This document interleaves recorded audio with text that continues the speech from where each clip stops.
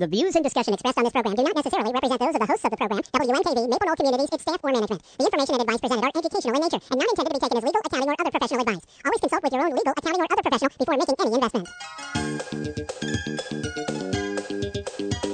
Welcome to Real Life Real Estate Investing, a show to help you gain financial freedom by investing in real estate. Brought to you by the Real Estate Investors Association of Cincinnati and the Ohio Real Estate Investors Association. You're listening to Real Life Real Estate Investing on 89.3 FM WNKV. And now your host, Vena Jones-Cox.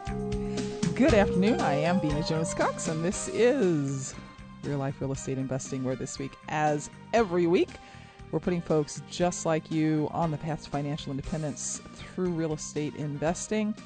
We have a really interesting show today, one that is on a topic that we really have not covered here on Real Life Real Estate Investing in the past. We're going to talk about how you can sell properties on seller financing and then sell the seller financing so that you can get cash for your real estate business. It's a strategy that's not new. It's been around for a really long time, but in the last, 10, 15 years, it's become a less known strategy for the simple reason that with all the wonderful, easy to get subprime loans on the market, not a lot of folks have seen a lot of reason to sell the seller financing, but I think we all see the reason now.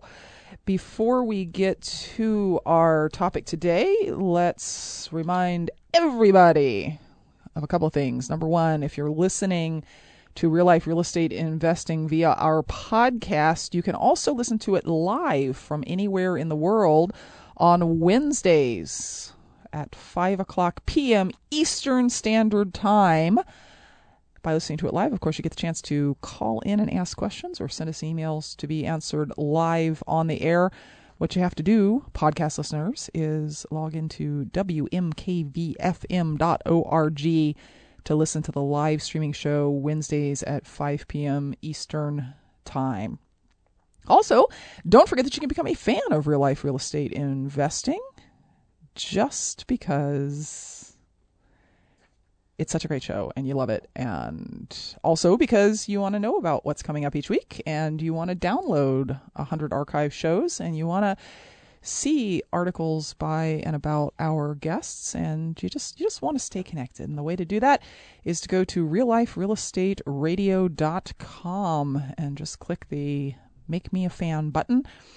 You'll get a weekly notification of the upcoming program, remind you to listen to it live, a link to the podcasts, and all sorts of great stuff. So go to realliferealestateradio.com and become one of our more than 1,600 fans. Mike is turning green with jealousy. Doesn't bother me. Green with jealousy. Because I don't know, Real Life Real Estate just has an awful lot of fans. And, while you're there, fan WMKV too. That'll make the whole staff and office feel better, and it'll make me less of a pariah when I come in here and brag about my 1,600 fans. My guest today is Eddie Speed, who has purchased more than 30,000 notes since 1980. His lifetime sales volume exceeds, get this, $500 million. He's brokered more notes than any other individual in the business, and his knowledge and experience and insights and straightforwardness and honesty about the pros and cons of his business are truly unsurpassed in this industry. We're talking today about seller financing and how you can turn that seller financing into cash. Joining me by phone is Eddie Speed. Eddie, welcome to Real Life Real Estate. Thank you, Vena. How are you? I'm great. I'm glad to have you here, Eddie. Listeners to Real Life Real Estate going back, 10, 15 years have probably noticed that we've had a drastic shift in the kind of topics we're covering in the past couple of years, because it used to be all about how do I buy cheap and sell retail, and how do I wholesale, and how do I do all these, quick cash things, and how do I get my buyers qualified for conventional financing. And we don't do a lot of shows about that anymore. I bet not. Yeah, the market has really and truly shifted. And it's funny, and you know this because you've been doing this even longer than I have. It really hasn't shifted to something new. It's shifted back to something old. You know, it's funny, Vena. I was a kid. I was 20 years old when I started in the note business in 1980, and I feel like we're driving down a road that we're going backwards. You know, we're like in 1988, and we're driving right towards 1980, and we're going back down the exact same road that we've been down the past. Gosh, I hope that doesn't mean I have to go back to shoulder pads and big hair. Yeah, well, maybe not. But you know, we've learned a lot of lessons along the way with seller financing, and you and I have visited about this. I mean, there's such an opportunity today for us not to make some mistakes that have been made in the past. Mm-hmm. Mm-hmm. And when we do that, we're gonna make this business better, and we're gonna make the business. My goal in seller financing is to not just seller finance, but to influence the market and help people create seller financing that is what I call standardized. In other words, it's not homemade, but it's standardized. Mm-hmm. Mm-hmm. And in that process, people are going to find themselves in a much better situation. You know, I have a saying: seller financing fills the void that conventional lending doesn't. Mm-hmm. Well, there wasn't too much of a void in 2005. I mean, you could pretty much get a conventional loan on a residential property if you were an outlaw and didn't have a job and never paid a bill in your life. Yeah, and then today, the flip side, we see people. You and I see people every day that we know are good people. We believe they're deserving buyers. The mortgage market has left them behind. Mm-hmm. Mm-hmm. And so that's where seller financing comes to the rescue. And, you know, you and I aren't the only ones saying this. I mean, you know, I've got an interest in people believing this because I sell properties creatively. You've got an interest in people believing this because you buy the notes of people who sell creatively. Yeah. But the statistics are bearing this out. I mean, this is happening all over the country at every level, from the professional real estate investor all the way down to the homeowner who just can't sell his house and has to sell it creatively. I think I had seen something you had sent over that said this was only 1 in 400 transactions a few years ago, right? And now it's 1 in 50.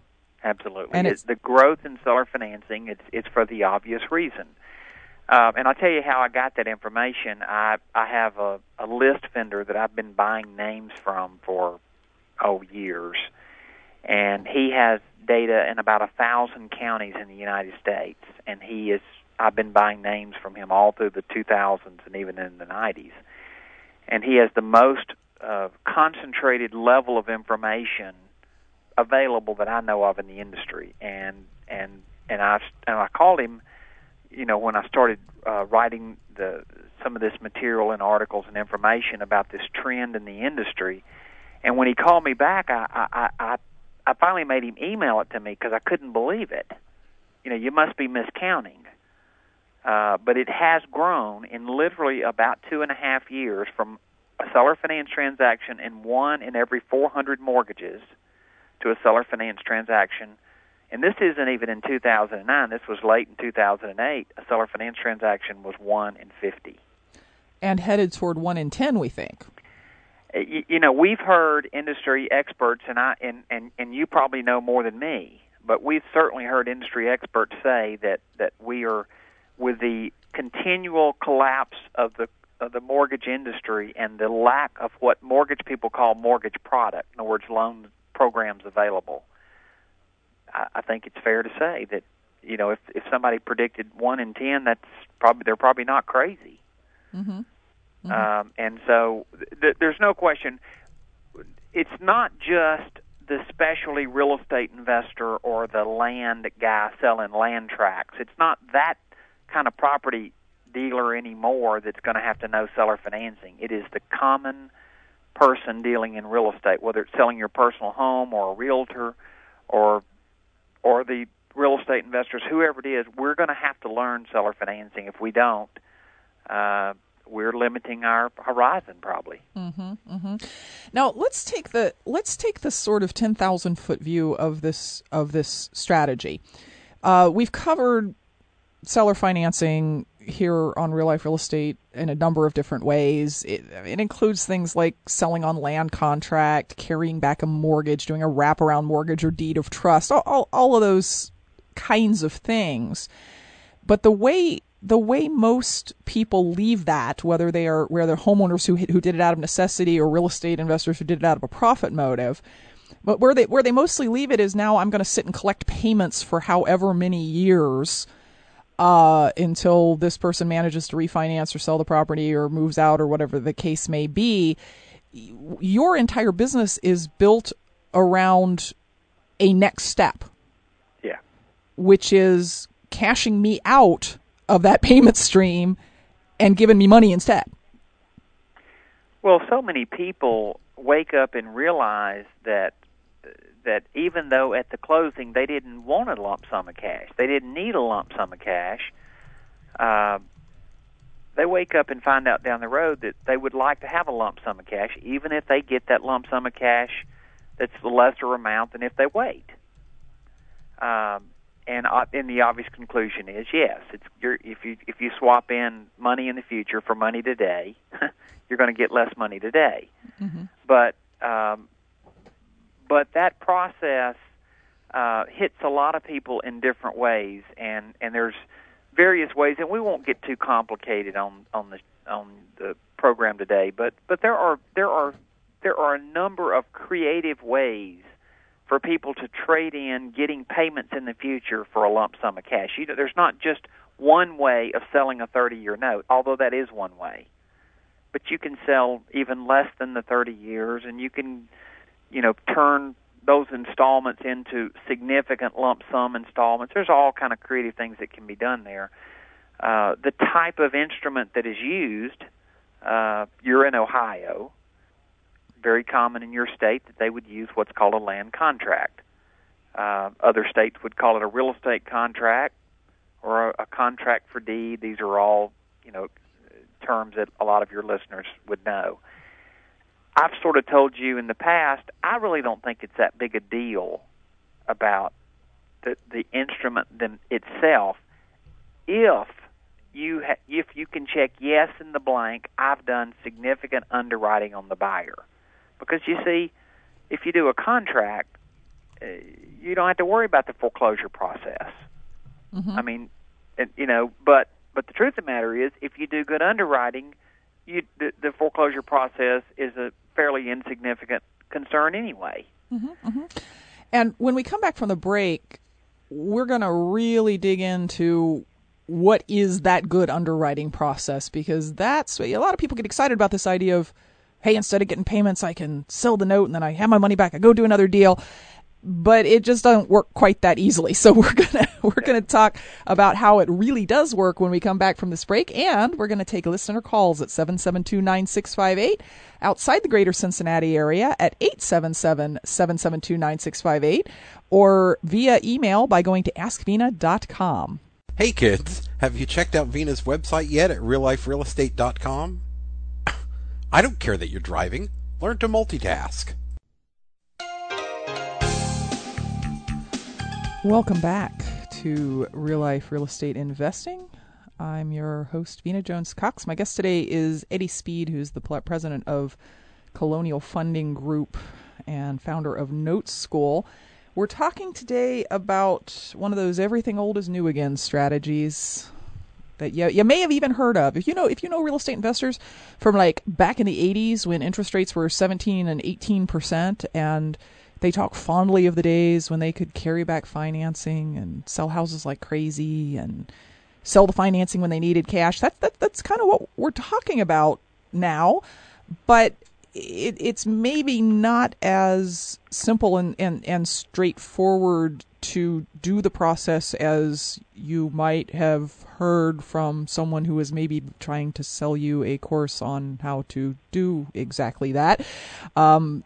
Eddie, let's start. We're going to talk about the underwriting process, but let's start by describing the role of your company and companies like yours in this, because I think a lot of people have a little bit of difficulty wrapping their mind around somebody buying a mortgage. I mean, isn't that, how do you buy a debt? Well, we call this the note buying business. And a note is a lot of things. A dollar bill is a note. A check is a note. So the fact that you can take a receivable and sell it or negotiate it to someone else, people are very familiar with endorsing the check and giving it to the bank. Well, when you buy a note, as you know, Vena, you endorse the note. So it's in principle the same thing. It transfers the right of someone else to receive those payments. Mm-hmm. And it's very common. Banks buy and sell loan paper amongst themselves. What drove the subprime lending industry was what's called mortgage-backed securities, right? Everybody's heard that? Mm-hmm. Mm-hmm. Well, guess what they were doing? They were taking huge bundles of hundreds of, as many times thousands of mortgages, the notes, the payables, and they were selling them into a security and then selling investors right to buy those securities. Mm-hmm. So the buying and selling of mortgage paper has been around, I guess, since the beginning. Mm-hmm. Mm-hmm. So the role that your company, and again, there's lots of people who do this. It's sort of a less known business, but Mm-hmm. it's certainly not only an extremely viable business, but a booming one. Is to take people who are owed a payment stream, in this case on a land contract or a mortgage or whatever the case may be, and buy the payment stream from them, give them cash, and then the way you make money is you collect those payments. Right. So I mean, for folks who might be listening and maybe they have a mortgage on a house, and that thing happens where you sit down at your corner bank and you sign all the paperwork and you get a payment book, and then a week later you get a letter that says, scrap that payment book. The note's not with the corner bank anymore. Yep. It's now with the big national bank in North Dakota, and so send all your payments here, and then 18 months later you get another letter saying, nope, it's been moved to California, send the payments here. What they're doing is buying notes, and it's, as you said, on the big level, it's been going on forever and ever. What you do is actually obviously a lot more simplified than this whole securitization, blah, blah, blah. But for the purposes of our show today, what we're talking about is how the real estate investor, the guy who's not interested in buying or holding notes, can create seller financing that works for a note buyer. And it ain't just, found a buyer who's got some money, sign here, and now I'm going to sell the note. Exactly. Well, let me go a little bit down memory lane. And I think you know this story, but maybe you don't. I met a very innovative, creative guy in the mid-1980s. His name was Ken D'Angelo, and he had a dream of essentially franchising the house buying business. And so I bought some notes from him, and we spent some time together. And in the early 1990s, and I can't remember if it was 90 or 91 or 92, but it was somewhere in that time frame, he had struck a name, and he decided that he was on this mission to do it. He called it Homevestors. And he said, Eddie, one of the principal ingredients of franchising the house buying business is I want to be for the franchisees to be able to create a seller finance note and sell the note. And in order to sell the note, I totally understand we have to work and show them what kind of notes are acceptable. We can't wait until they make a mistake and say, whoops, you can't sell that note to us because it's junky or it's done wrong or whatever. Our job, Eddie, is to sit down and make the formula of how to make a good note. Mm-hmm. And so that is how I originally got started, and I've kind of been doing it since all that time. No one in our industry had ever sat down and tried to, on the front end, develop essentially a matrix of how to make seller financing. And so I've been banging around this subject now for a pretty long time. And it's never been more critical than it is today, because it's not just how to make a safe note, but as more and more, and I know you're familiar with, the latest proposed legislation, but understand H.R. 1728, which is the latest proposed amendment to the Truth in Lending Act. They amended the Truth in Lending Act last year, and if you're a dealer doing 5 or more and carrying the financing, then you need to be compliant with that area of Truth in Lending Act, which is more restrictive than it has been in the past. Mm-hmm. We're going to have to make this seller finance business more professional, but one of the processes in doing it is think of it like this. On the simplest of terms, Vena, I run a bank and I'm looking to sell stock in my bank. I'm going to go start a bank, right? Mm-hmm. So I'm going to say, Vena, here's what I'd like to do. I'm going to start a bank, and it's going to be a very innovative concept. We're not going to bother our customers, our borrowers. We're not going to bother making them, fill out a credit app or pulling a credit report on them or doing verifications. We're just going to bring them in. We're going to kind of look them in the eye and say, ask them some questions and say, "Are you honest?" and we're going to see if they smell good. And if they seem like they're honest, we're going to make them a loan. How would you like to own stock in that bank? Well, I think a lot of people own stock in that bank when it failed at the end of last year, actually. They really probably did, right? Well, but we laugh. That scenario sounds ridiculous, right? I mean, do we all agree that sounds ridiculous? Mm-hmm, mm-hmm. Okay. But look at the thousands and thousands of people that have created seller financing in the past, and they've never done any due diligence on the borrower. Mm-hmm. They've never taken an app, they've never pulled a credit, they've never done verifications. They just met them on Sunday afternoon and said, "I'm going to seller finance it," and the guy says, "Sure," and he says, "Now I'm going to," the guy selling the property says, "Well, I'm going to ask you a real tough question. Do you think you can afford this property?" Mm-hmm. And of course the wife's in there, she's already placing the furniture in the rooms, right? Mm-hmm. So I mean, it's a very unrealistic expectation to think that you can do seller financing without acting in some capacity like a lender, because you are a lender. The day you sell your property, you're no longer in real estate. You're a lender. Mm-hmm. And so I think this can be done. I know it can be done. It can be done safely, and we can qualify lots of people that the mortgage industry says isn't qualified today, but yet there is a qualification standard. Mm-hmm, mm-hmm. And actually that's more true today. And not only is the demand a lot higher amongst buyers who would love to own a home, who can't meet the sort of ridiculous, really, standards right now of the conventional mortgage industry, who are people who can pay, will maintain, will treat it like a homeowner. There's more of those today than there were 5 years ago because there's less financing available. We were scraping the bottom of the barrel 5 years ago. When you were seller financing 5 years ago, you were seller financing someone that couldn't get a subprime mortgage. Which means they didn't have a pulse.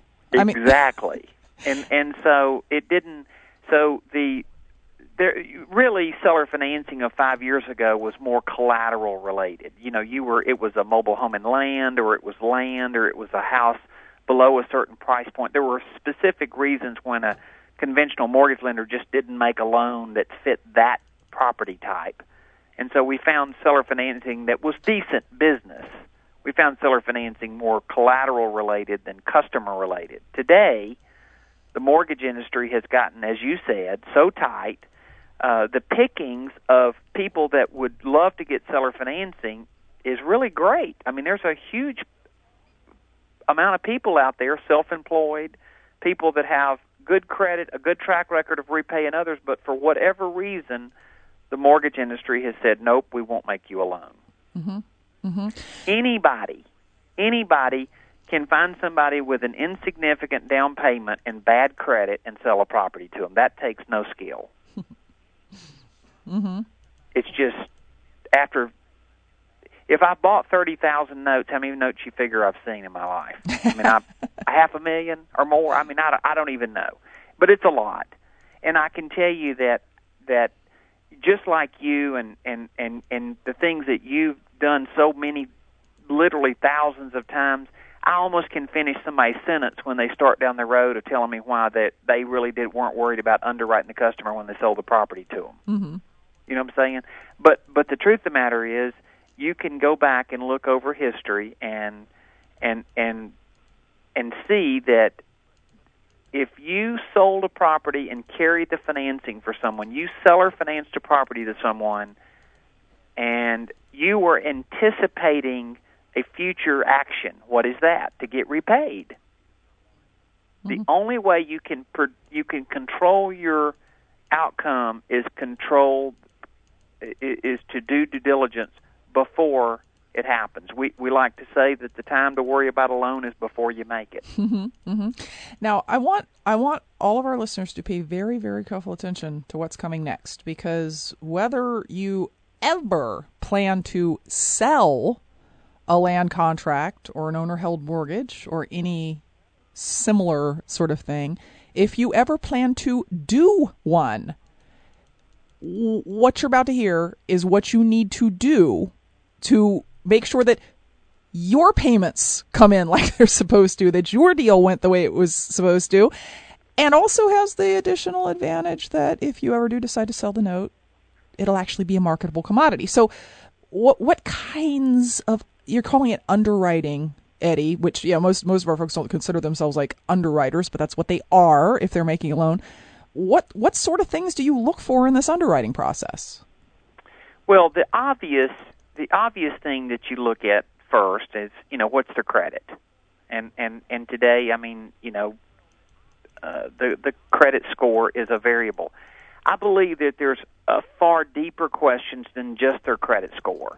But when you go in the secondary market and when you get ready to sell your loan, the number one variable that will apply to how much discount you have to take on your note. If you took all of the variables, and there's many, but the number one variable that determines the discount of your note is your buyer's credit. So if you seller finance to someone with poor credit, always expect to have to sell that note at a deeper discount. Mm-hmm. So that's just understanding the market conditions. It frustrates people sometimes when I tell them that, because they start explaining to me why this person's great but they have bad credit. I mean, I just explain to people it is a market condition. The more you understand it, the more you can always make an informed decision. Mm-hmm. The next rock to look under, obviously, is the credit report itself. There's a lot of signs in a credit report other than just the credit score. How much money have they repaid? What's their track record? How long have they had credit? How many trade lines do they have? What's their track record there? So forth and so on. The next level is for the obvious reasons. You want to get a full-blown application on them. You want to verify the information. Ronald Reagan said it best: trust but verify. Mm-hmm. There's nothing. If all else fails, the one of the best indicators of a solid payer is job stability. No question about it. And I bet you that's been true in your lease purchase activities. Mm-hmm. Mm-hmm. And so we agree that if their credit isn't perfect, then our only alternative is to look for other redeeming factors. And so we start searching for those redeeming factors. Their job stability, you obviously want to make sure they can afford it. One of the frustrating things in my career of doing this is over and over and over when somebody's trying to sell us a note, not only have they never pulled a credit report on the borrower, they've not gathered any financial information about where the person works or how much money they make. So that's kind of getting back to the theory of, you're sitting there on Sunday afternoons offering seller financing to a buyer, and you ask him, can you afford this? Which you and I think is kind of funny when we hear it said, because it's so ridiculous. But it is how people are thinking, because they're just not, as you said, they're not thinking of themselves. Some people actually think, well, I don't know if I have the right to ask people questions like that. I've heard people say that. And I'm like, of course you do. You're fixing to be their banker. Let me say to you, and literally, Vena, and I know you've done a lot of research on this new legislation, H.R. 1728. look at H.R. 1728. It basically says the lender is obligated to underwrite the buyer. Mm-hmm. And so I pretty much developed a theory, and I taught this theory, in all the processes of teaching people what I think is safe seller financing.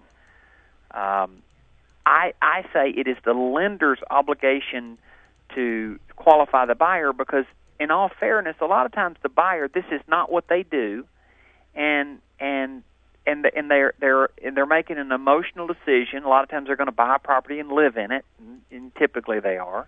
So they're not in a position to make the best decision for themselves. The lender's job is to make sure that it's a good decision for them. Mm-hmm. Mm-hmm. Now, we need to take a quick break. I want to once again invite our listeners who have questions about this just sort of incredibly interesting strategy.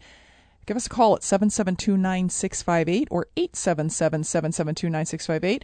Send us an email by going to askvina going to askvina.com is what I meant to say.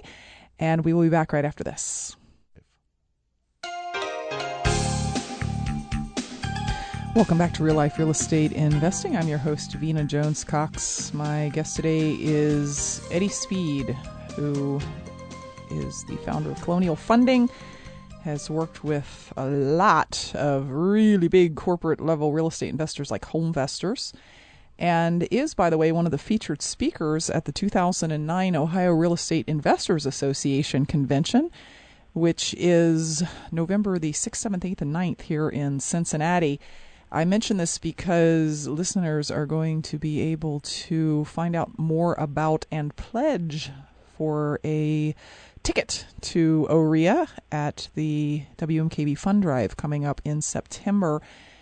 Stay tuned. We'll give you more information as time goes by about the other great speakers, as well as the way that you can support public radio and at the same time come to the best real estate convention in the entire United States right here in Cincinnati. Okay, so Eddie, you made some really good points about just how we ought to be behaving when we are turning over the keys to a $100,000 plus asset to a stranger. Yeah. I mean, I think part of the reason that maybe folks don't screen buyers the way that you're describing is some of them are, they just have this one house. They're just trying to get rid of it. They used to live in it. They don't want to make the payments anymore. They don't know that this is something they ought to do. And some folks who would screen tenants to the nth degree don't screen buyers because they say, well, what the heck? It's not like I'm actually giving them any money. No, you're giving them a house. That's right. That's worse. Because I can give somebody money and they have a hard time knocking holes in it or letting their cat go to the bathroom on it. But in my house, they're going to potentially do all of those things plus not pay me. So this whole underwriting process, as you're calling it, not only protects us against the nightmare of having a really bad potential buyer in our own houses, but also gives us the ability in the future to potentially go to a note buyer and turn this income stream into actual money. Absolutely. That's when you create a good note, you have many options. Now, obviously, I'm in the note buying business, and I think it's a great idea if you create a note and then want to sell the note to me one day, right? Mm-hmm. But what you see, Vina, is I have become more and more involved in the manufacturing process of notes, what I call manufacturing notes. Because if I don't influence people to create good notes, then they're going to bring me junky notes, and I don't have a market for junky notes. I mean, there has been markets when money was loose. If you had notes that were kind of junky, there were investors that were willing to take the risk. Everybody was running with money in both hands, and there were people willing to buy those notes. And I'm a note broker, and I've always disclosed whatever I know, but at some point they got the money and they're big boys and they say this is what we want to buy, and so I could go out and find those kind of deals. But today the investors are conservative naturally, and so our job is to bring an investor the kind of notes they're willing to buy. Mm-hmm. And that's what this conversation we've had today is really about. The underlying benefit is that this same quality customer is going to have a predictable result in paying you back. The odds are that maybe the market recovers a little bit, and maybe they get refied and they pay you off that way. In other words, you have created a good situation for yourself all the way around, one of which is selling the note. Mm-hmm. Mm-hmm. Now let's address one other thing, and then I want to talk about the process by which a note is sold once I decide that I want to sell it for whatever reason. Seasoning. Okay, so let's say that I create a note today. I'm selling to some guy who couldn't quite qualify for an FHA loan, and I agree to carry the financing for who knows how long, 5 years, 10 years, 30 years, whatever the case may be. And today, that note's not especially attractive because there's no history of this guy paying me. At what point, is it 6 months, is it a year, does it vary by the note? At what point do I have enough copies of checks from him that you say, yeah, it looks like the guy's going to pay? That is the ultimate best question, and I would say to you that whatever answer I give you, there are going to be exceptions to this answer. But the general overall answer for real estate investors, this isn't necessarily true for someone that is selling their personal home because it'll require less seasoning. But typically for a real estate investor, you're probably looking at 9 months to a year and a half. Mm-hmm. So your example of a year, that's probably a pretty fair litmus test. Mm-hmm. And is it? I mean, obviously, it's got to be a good payment history, not a bad payment history. Yeah, we should probably say that it's not just that a year passed; it's that a year passed with on-time payments, and so on. Are there other things about the note that are going to be important to you, like what the interest rate being charged is and what the length of the note is? Yes, absolutely.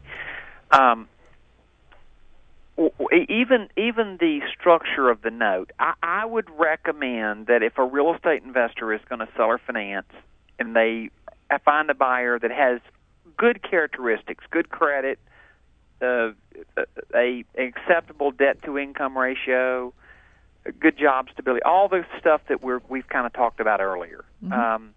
They still probably shouldn't do a 95% loan-to-value loan because that loan is very unacceptable in the marketplace. So probably they should do what we would call a split loan. They should do an 80% first, 15% second, 5% down. Mm-hmm. Now, that is more difficult with a contract for deed. It can be done with creating a contract for deed with two separate notes. But naturally, if you do a mortgage, it's fairly easy to do. And I know that if you're going to own the note and collect the note for the life of the loan, that probably is kind of crazy to do that. But believe me, if you're going to go in the marketplace or you have any thoughts that you might need to go in the marketplace and sell your note at a future date, creating these two notes, the first and the second, is it's very logical from a note buyer's perspective. Is it going to make a difference if today my buyer's credit score is 525 and a year from now when I want to sell the note, you repull it and it's 600? Eddie's life experiences, that never works out that way. I mean, I'm not saying it's impossible, but I think you and I agree that's improbable. Usually, if they have bad credit the day you sell it to them, things aren't going to get better. Mm-hmm. And I know all the arguments of credit repair and all these things. Vena, I know, as you know, I know hundreds of seasoned real estate investors like you, and that have tested this theory to the max.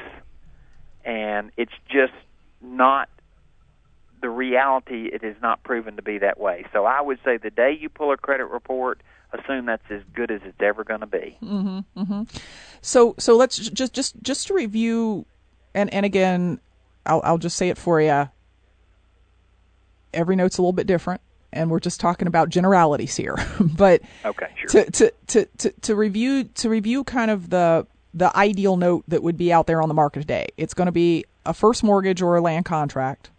Yep. It's going to be for no more than 80 cents on the dollar of actual, like right now, value. Yes. Not 2005 value. Right. Not potential 2012 value. Right now value. It's going to have probably a decent sized interest rate. Mm-hmm. Probably 9 to 10%. Okay. It doesn't mean that you couldn't carry the rate at a lower rate, but you might anticipate a deeper discount in the note if you carried it at a lower rate.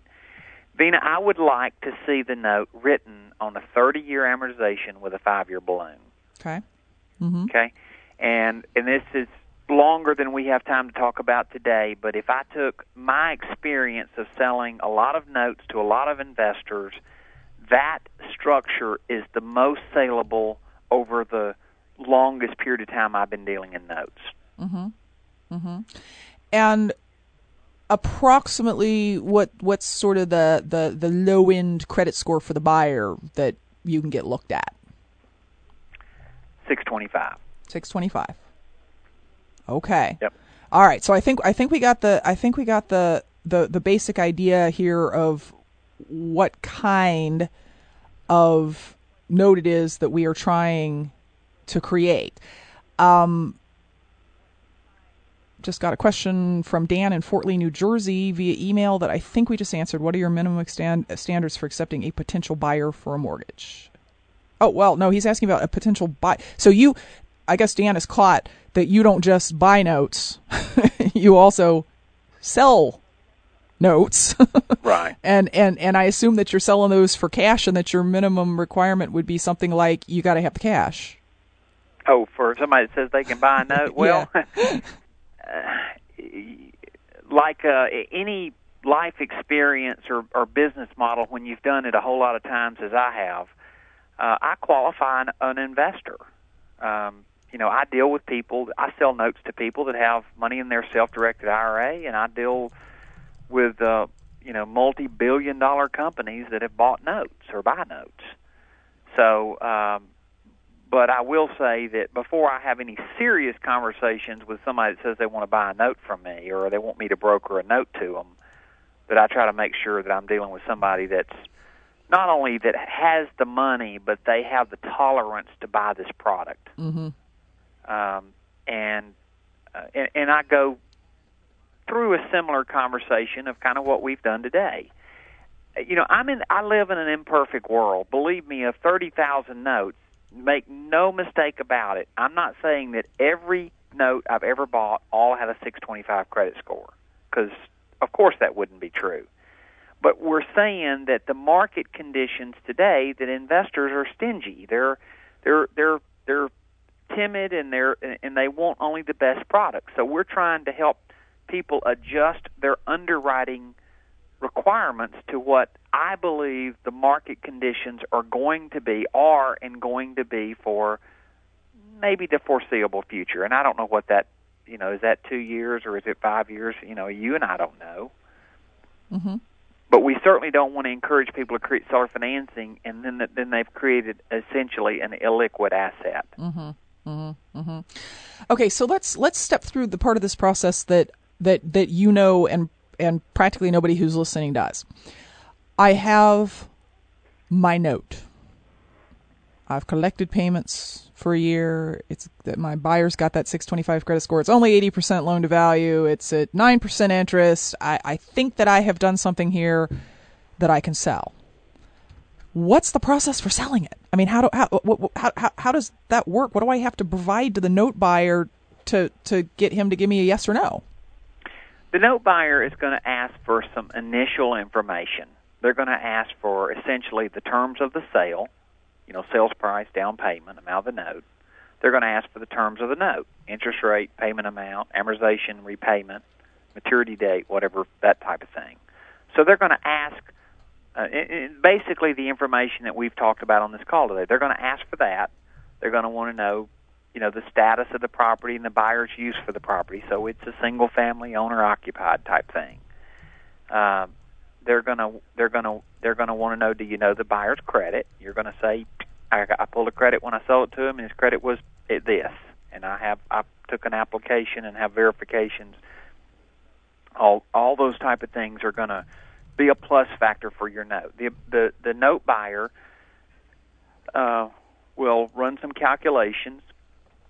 Very few direct buyers or portfolio buyers, the people that will ultimately own the notes, very, very, very few of those buy direct from the public. Mm-hmm. So that you're probably going to be dealing with a note broker, what I would call a note professional. And truthfully, there's late night TV, and there's people that say this is all easy, and they've sold thousands of people training on notes that probably aren't trained. So you want to make sure that you're dealing with somebody that has truly a track record. They're a competent professional. I agree, everybody's got to get started, but I believe that if you know what you're doing, you kind of should sound like you know what you're doing. And so I think the person selling a note should probably ask some pretty tough questions and make sure they're dealing with a seasoned professional. And then they're going to come back, that note professional or that note buyer is going to give them a price. It's going to and typically it's a dollar amount, but it'll equal some percent of the face amount of the note. So they'll come back and say, okay, Vena, I'll give you for your $100,000 note $80,000. That's 80 cents on the dollar, essentially. Mm-hmm. And then at that juncture, that's when you say, yes, I'll take it, no, I won't.